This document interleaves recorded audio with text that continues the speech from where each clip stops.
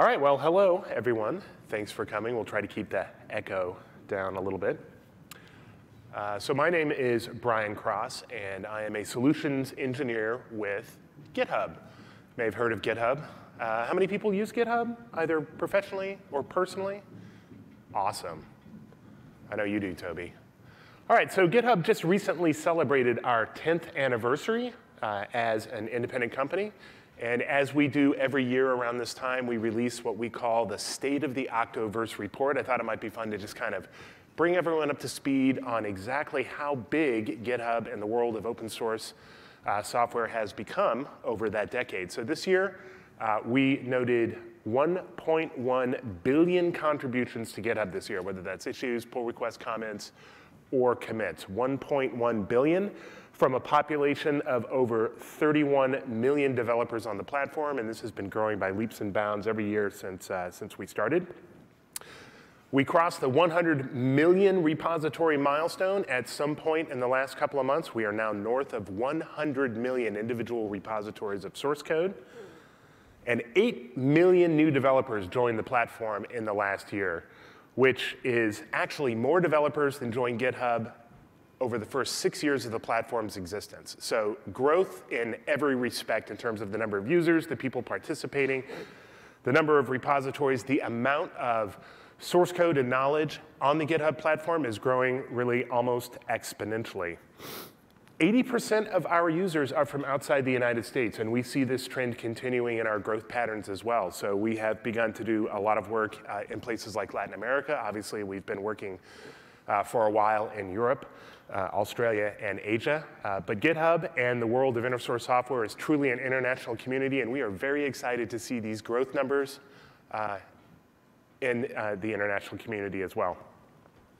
So before we get started, just some fun. If you guys have all seen this, since there's so few of you, you can just raise your hand. But I always like to start off with, what's a Git? People ask me, what's GitHub? What do you mean? What are you talking about?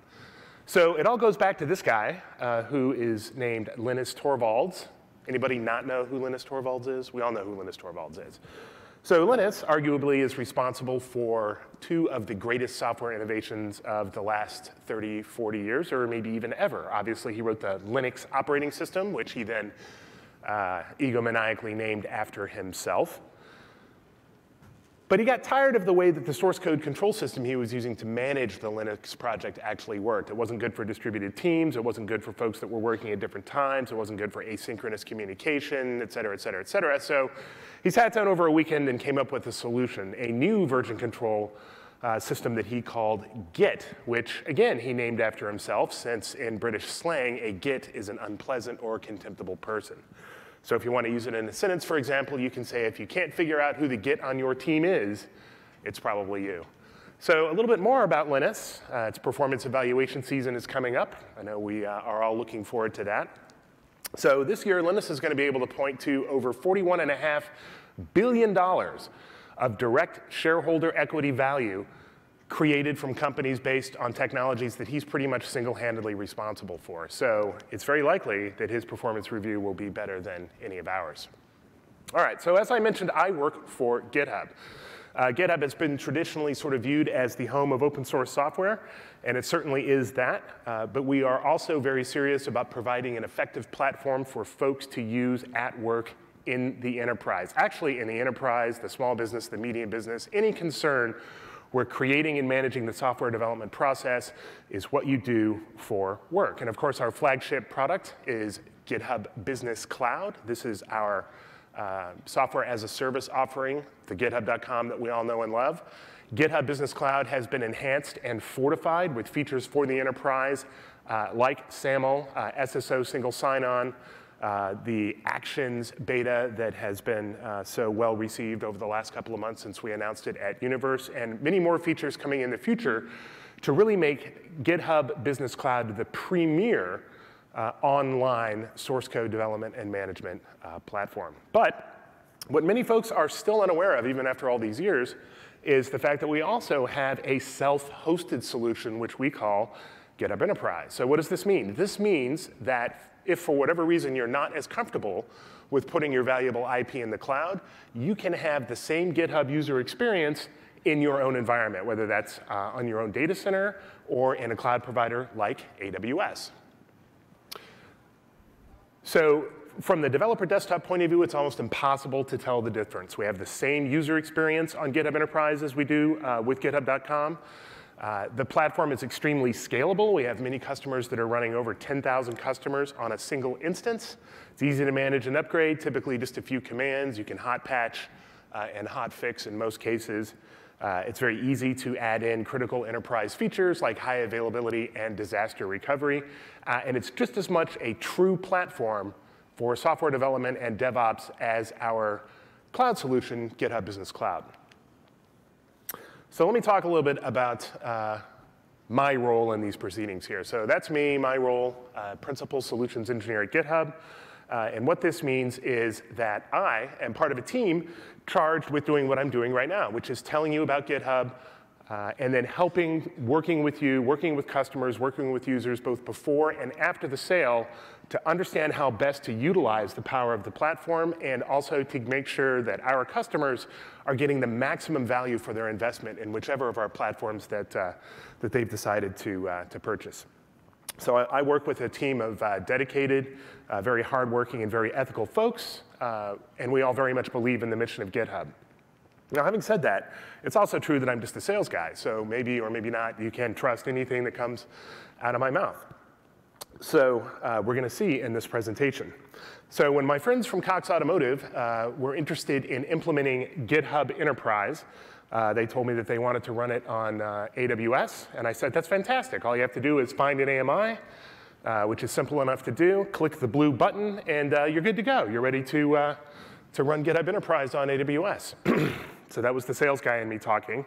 And I guess we're going to find out in a moment whether or not what I said was true or if there's more to the story, as there typically is. So without further ado, I will hand it over to the guy who actually does the work that makes all this happen, my friend Felipe Ramirez from Cox Automotive. All right. Thanks, Brian. So my name is Felipe Ramirez. I'm a senior systems engineer at Cox Automotive.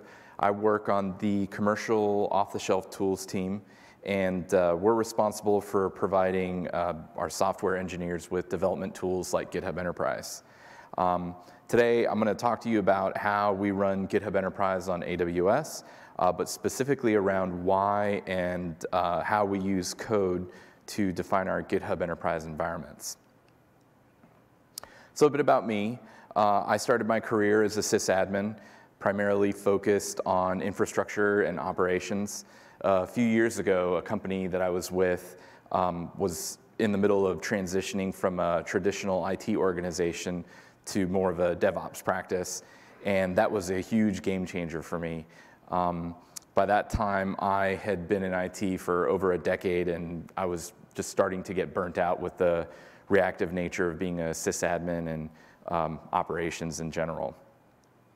So the idea of taking a proactive approach in my role as an engineer and doing things like infrastructure as code and continuous improvement really appealed to me. And that's been my focus ever since. So I joined Cox Automotive a little bit over a year ago. At the time, I didn't realize it, but we're actually a pretty large organization. We have about 34,000 employees worldwide, spread across 27 different brands, some of which include some well-known companies like AutoTrader, Kelley Blue Book, and Manheim. We recently acquired 2 car subscription services, Clutch and FlexDrive, which I think is super exciting. It's just been a really amazing. It's been really amazing to be a part of our vision to transform the way the world buys, sells, and owns cars. So a quick note about this session. All of the code that we're going over will be available at this repo here. Also, the slides that we're going through are also available there as well. So if you miss something, you can go through that at your leisure there. So let's take a look at what we're going to cover. We're going to start off by taking a look at what GitHub Enterprise High Availability on AWS looks like. Then we're going to walk through some example code of how we stand up our GitHub Enterprise infrastructure with Terraform.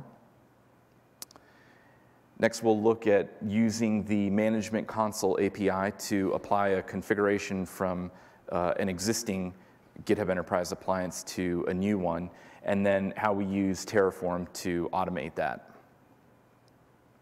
And then last, we'll take a look at some ideas we've got about making this whole process better and do a little bit more for us down the road. So let's take a look at what GitHub Enterprise High Availability looks like on AWS. High Availability, or HA, consists of 2 GitHub Enterprise appliances in an active-passive arrangement. So in this type of configuration, you have a primary appliance that actively serves your users with all things GitHub, and every change that gets made to that appliance is synced over to the replica appliance in real time. So in the event that a primary appliance experiences a failure, you would initiate a failover on the replica with just a few simple commands, and then update your DNS to point to the IP address of the promoted replica. So obviously, these appliances should be in isolated environments, each with their own power and connectivity. The nice thing here is that you easily get that with AWS availability zones. So before we move on, I do want to mention that high availability does not replace backups.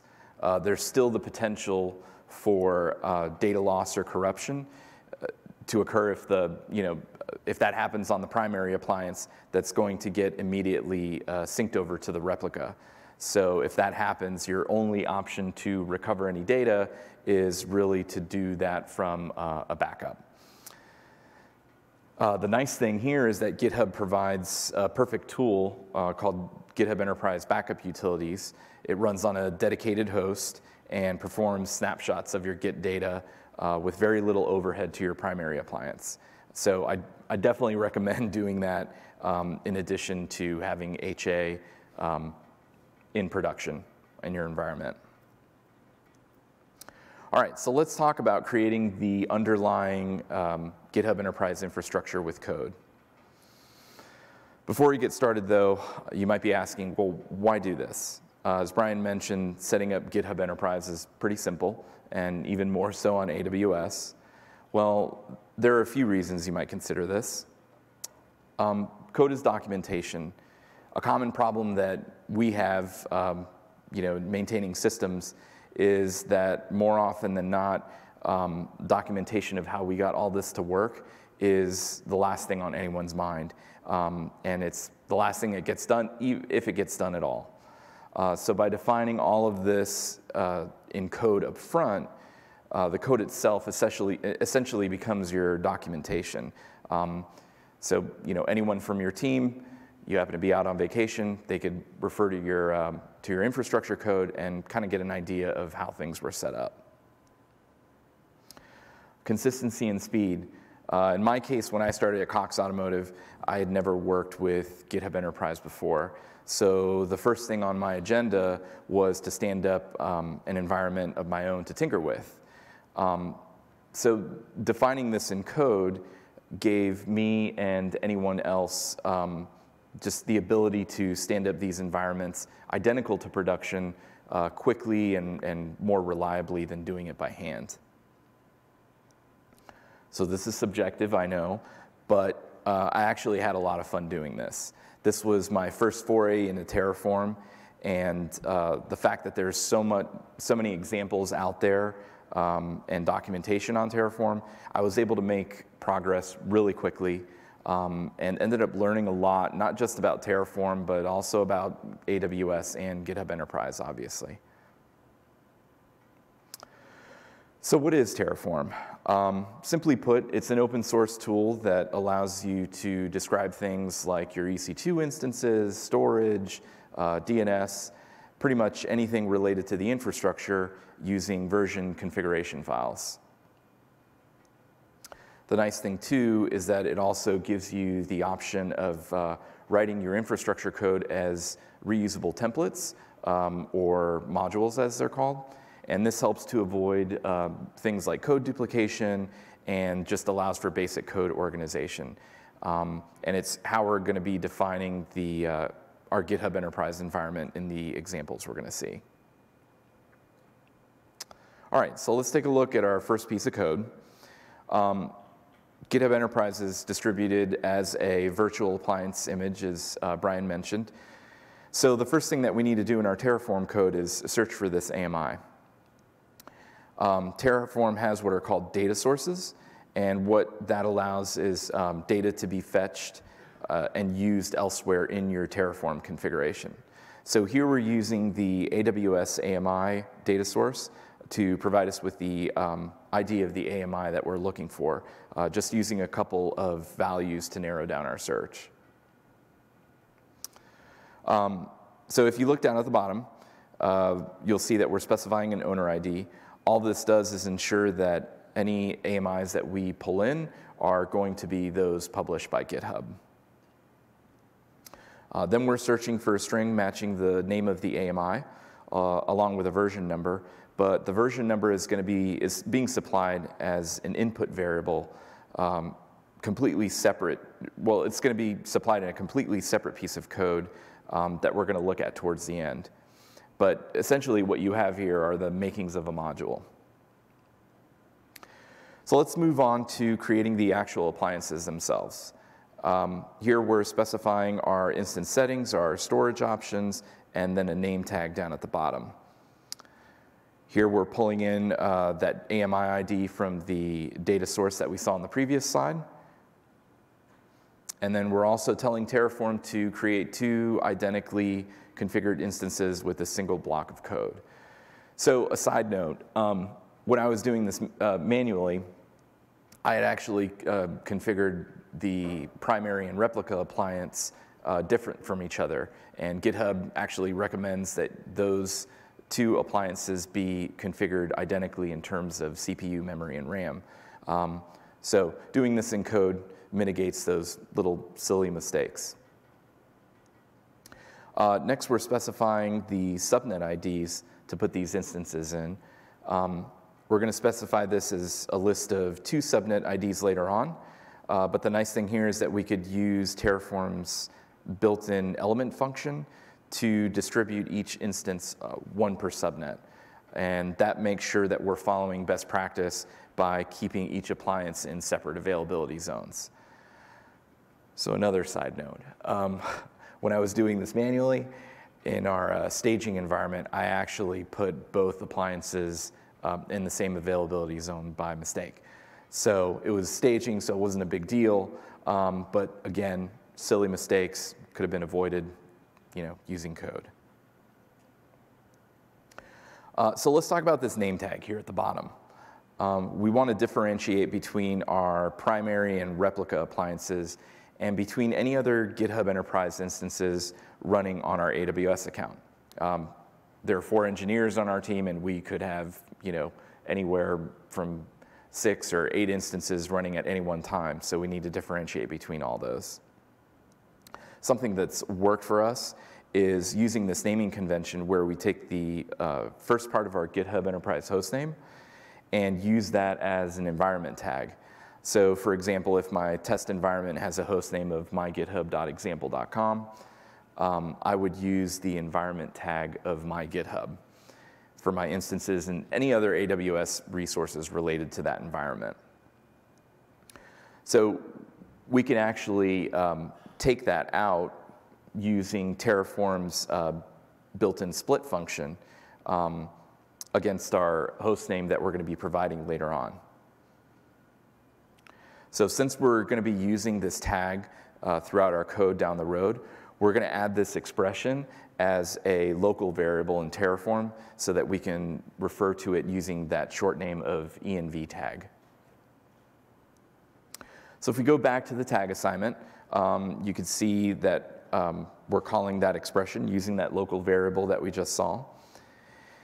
And then we're using the format function in Terraform to add a number suffix to each instance, starting with the number 0 so that we end up with a couple instances named mygithub1 and MyGitHub 0. Next, let's take a look at how we're defining our security group and rules. We're starting off by defining our security group resource in one block, and then our security group rules as separate blocks. So we could have gone ahead and defined this as one giant block together, and that's those are called inline blocks. But you want to avoid doing that when you're creating modules, because there have been issues that come up when you mix the use of inline blocks and separate resources like we're doing here in the same configuration. So next, GitHub's recommendation is to use elastic IPs with our instances. So we can use Terraform Splat syntax to automatically assign those in that one block of code when those instances get created. So let's move on to DNS. Here we're creating a zone for our GitHub Enterprise environment based off the hostname. We're creating an A record for that hostname along with a wildcard entry. And both of these are going to point to our instance ending in -0.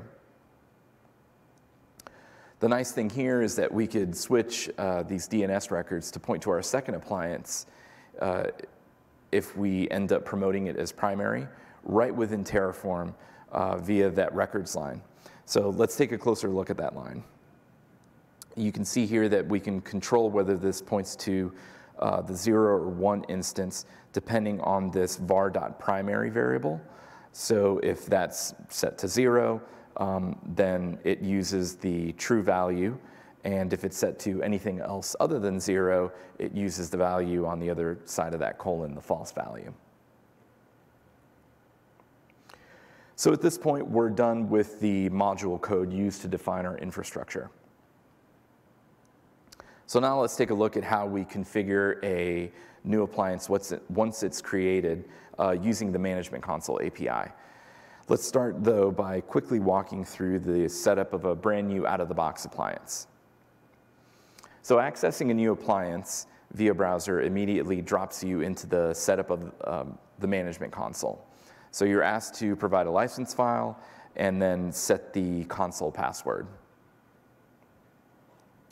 Next, you'll be asked to choose the type of install. We'll choose new install here. And then we're redirected to the settings portion in order to customize our appliance. So the last step is to click Save Settings to apply. This kicks off a configuration process, takes a few minutes, but once it's finished, you've got a working appliance. So pretty simple, but if I wanted to duplicate these settings onto a new appliance, I could do this much quicker by exporting this configuration and applying it to my new appliance with the Management Console API. So I can use the retrieve settings endpoint to pull an existing appliance's settings and export it to a file. We just need to supply the existing appliance's Management Console password as the API key shown here, and then redirect that output to a file. And what you end up getting is this long JSON string of settings like the ones that you see here. So now that we've got the settings file for our existing appliance, let's take a look at how we apply this configuration to our new appliance. The first thing that we need to do is to make sure that our new appliance is up and ready to take API requests. The easiest way to do this is by checking the string checking for the string set up GitHub Enterprise against the Management Console URL. And you could do that using curl. One thing to note here is that a GitHub Enterprise appliance out of the box is configured with a self-signed certificate. So in order for curl to ignore this certificate and to proceed, you have to supply it with this K option. Otherwise, this command just fails. So like we saw in the browser earlier, the first thing that we need to do is upload our license file and set a password. And we could do that using this endpoint with a post method.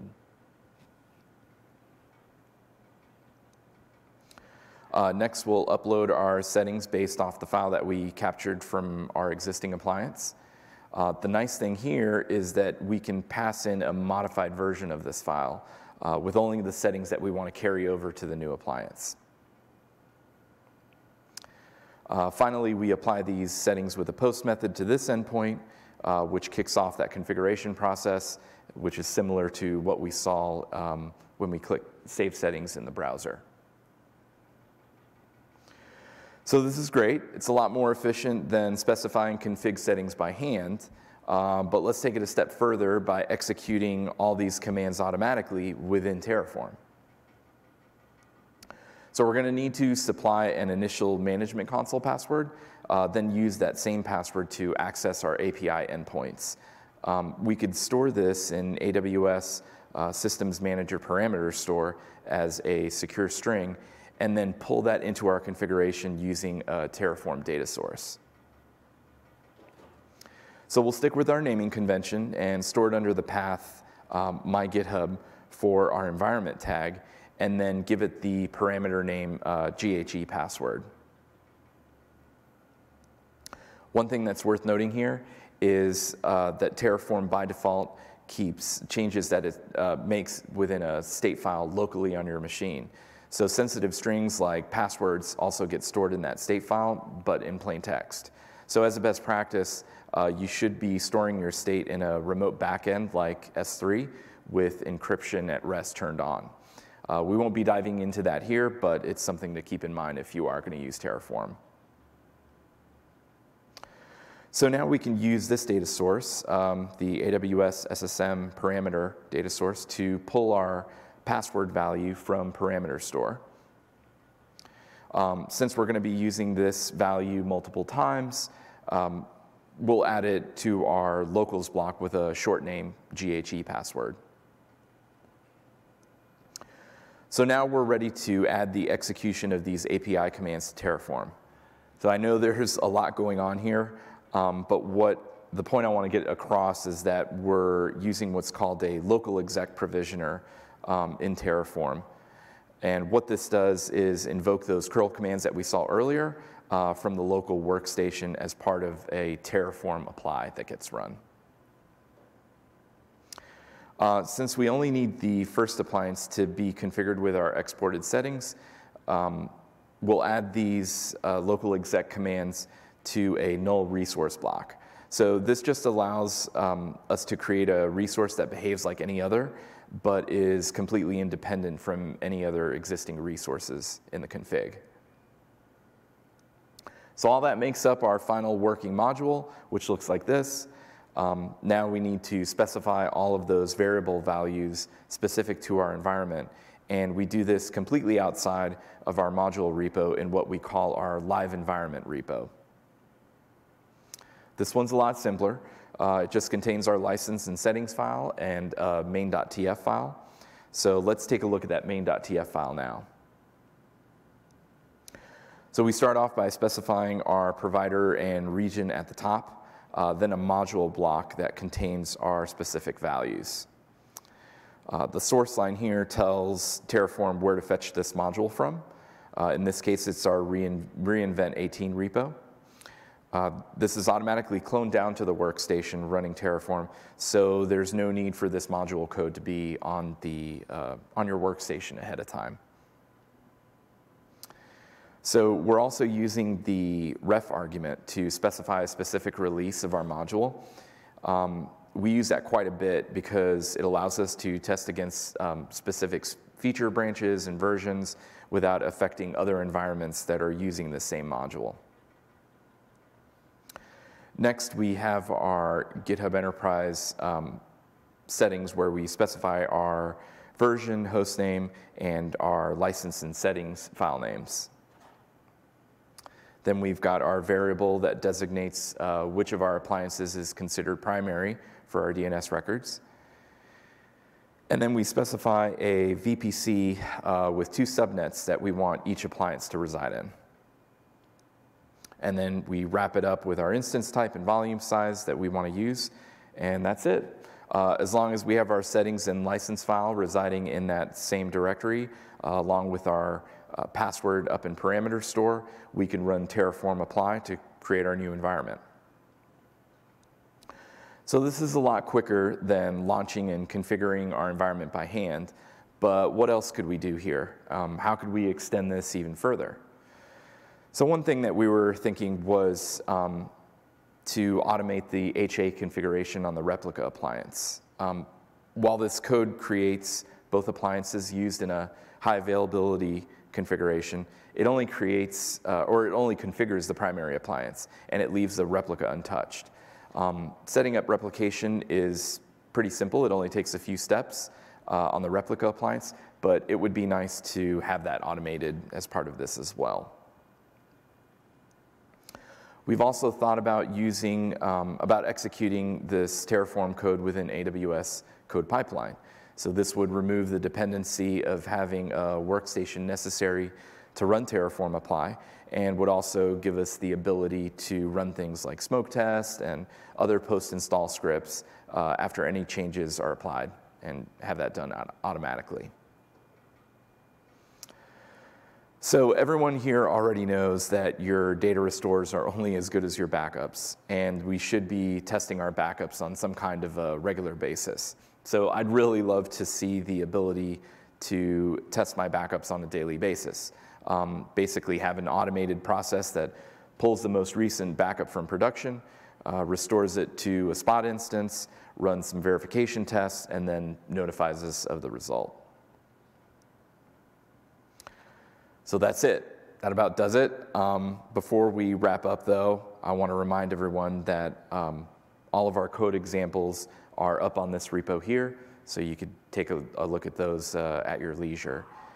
And we have plenty of time for questions if anybody has any.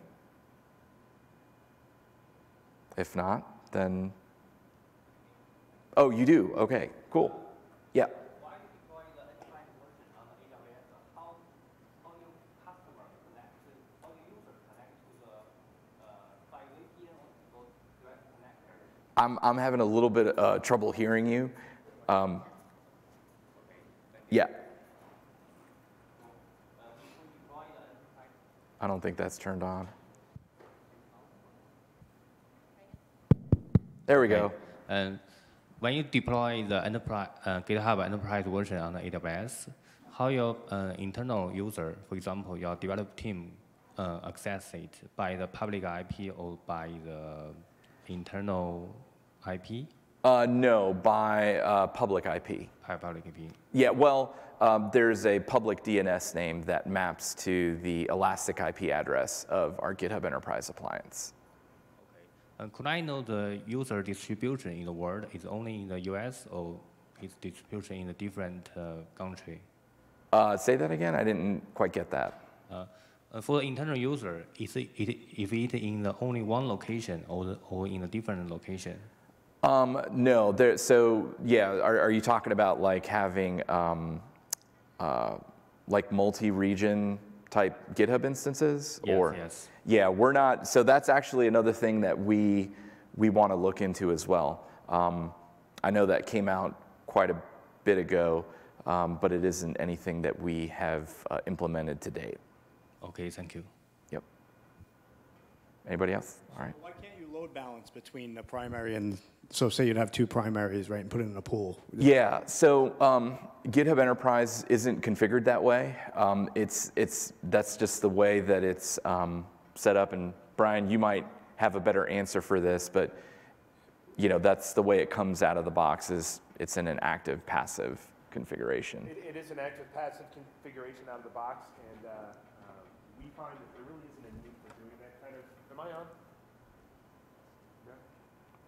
Can you hear me? Okay. Yeah, so we find that, we have customers that run 20,000 or more users on a single instance. We don't find that load balancing or the need to have multiple nodes to handle loads is really a thing yet. Having said that, that is how we run GitHub.com with the very large loads that it experiences. So that may change at some point in the future, but for now, a single instance will cover just about every conceivable population of developers and automated loads coming in from DevOps tooling. So it's not really a thing. The active-passive works very well. And in fact, customers rarely fail over. So even that is rarely exercised. Does that make sense? Yeah, that makes perfect sense. Cool. So it's like a single tier database where it's on the same node, the database. So with GitHub, the SaaS, what is it used for a backend database with all the nodes communicating? Are they all communicating to one centralized database, or are they all single? Oh, it's a very heavily sharded MySQL database on GitHub.com, and there's a lot of magic with edge networks that honestly I don't know how that works, to tell you the truth. But with GitHub Enterprise, we find, again, 22,000 users, a single appliance is still plenty. And it's pretty robust. Thank you.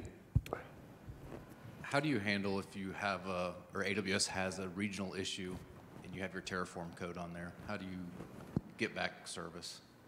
So one thing that we do is we actually have a Lambda function that takes a snapshot, an EBS volume snapshot of the data volume of our GitHub Enterprise Backup Utilities instance, and ships that off over to a different region. And in the event that we do have a regional failure, we would basically point our Terraform code to that new region, use it to create our instances, and then restore from that backup that exists in that region. So, I mean, it isn't something that's instantaneous. It would take as long as it takes to restore from a backup. But yeah, that's what we do today to address that. Anyone else?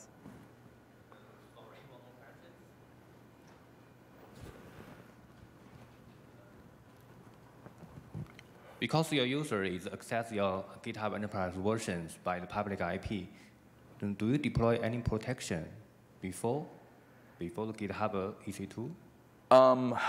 So we have been actively looking into that.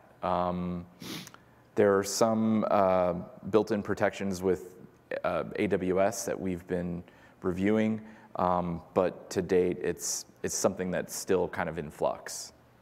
So we're just still looking at that. Okay.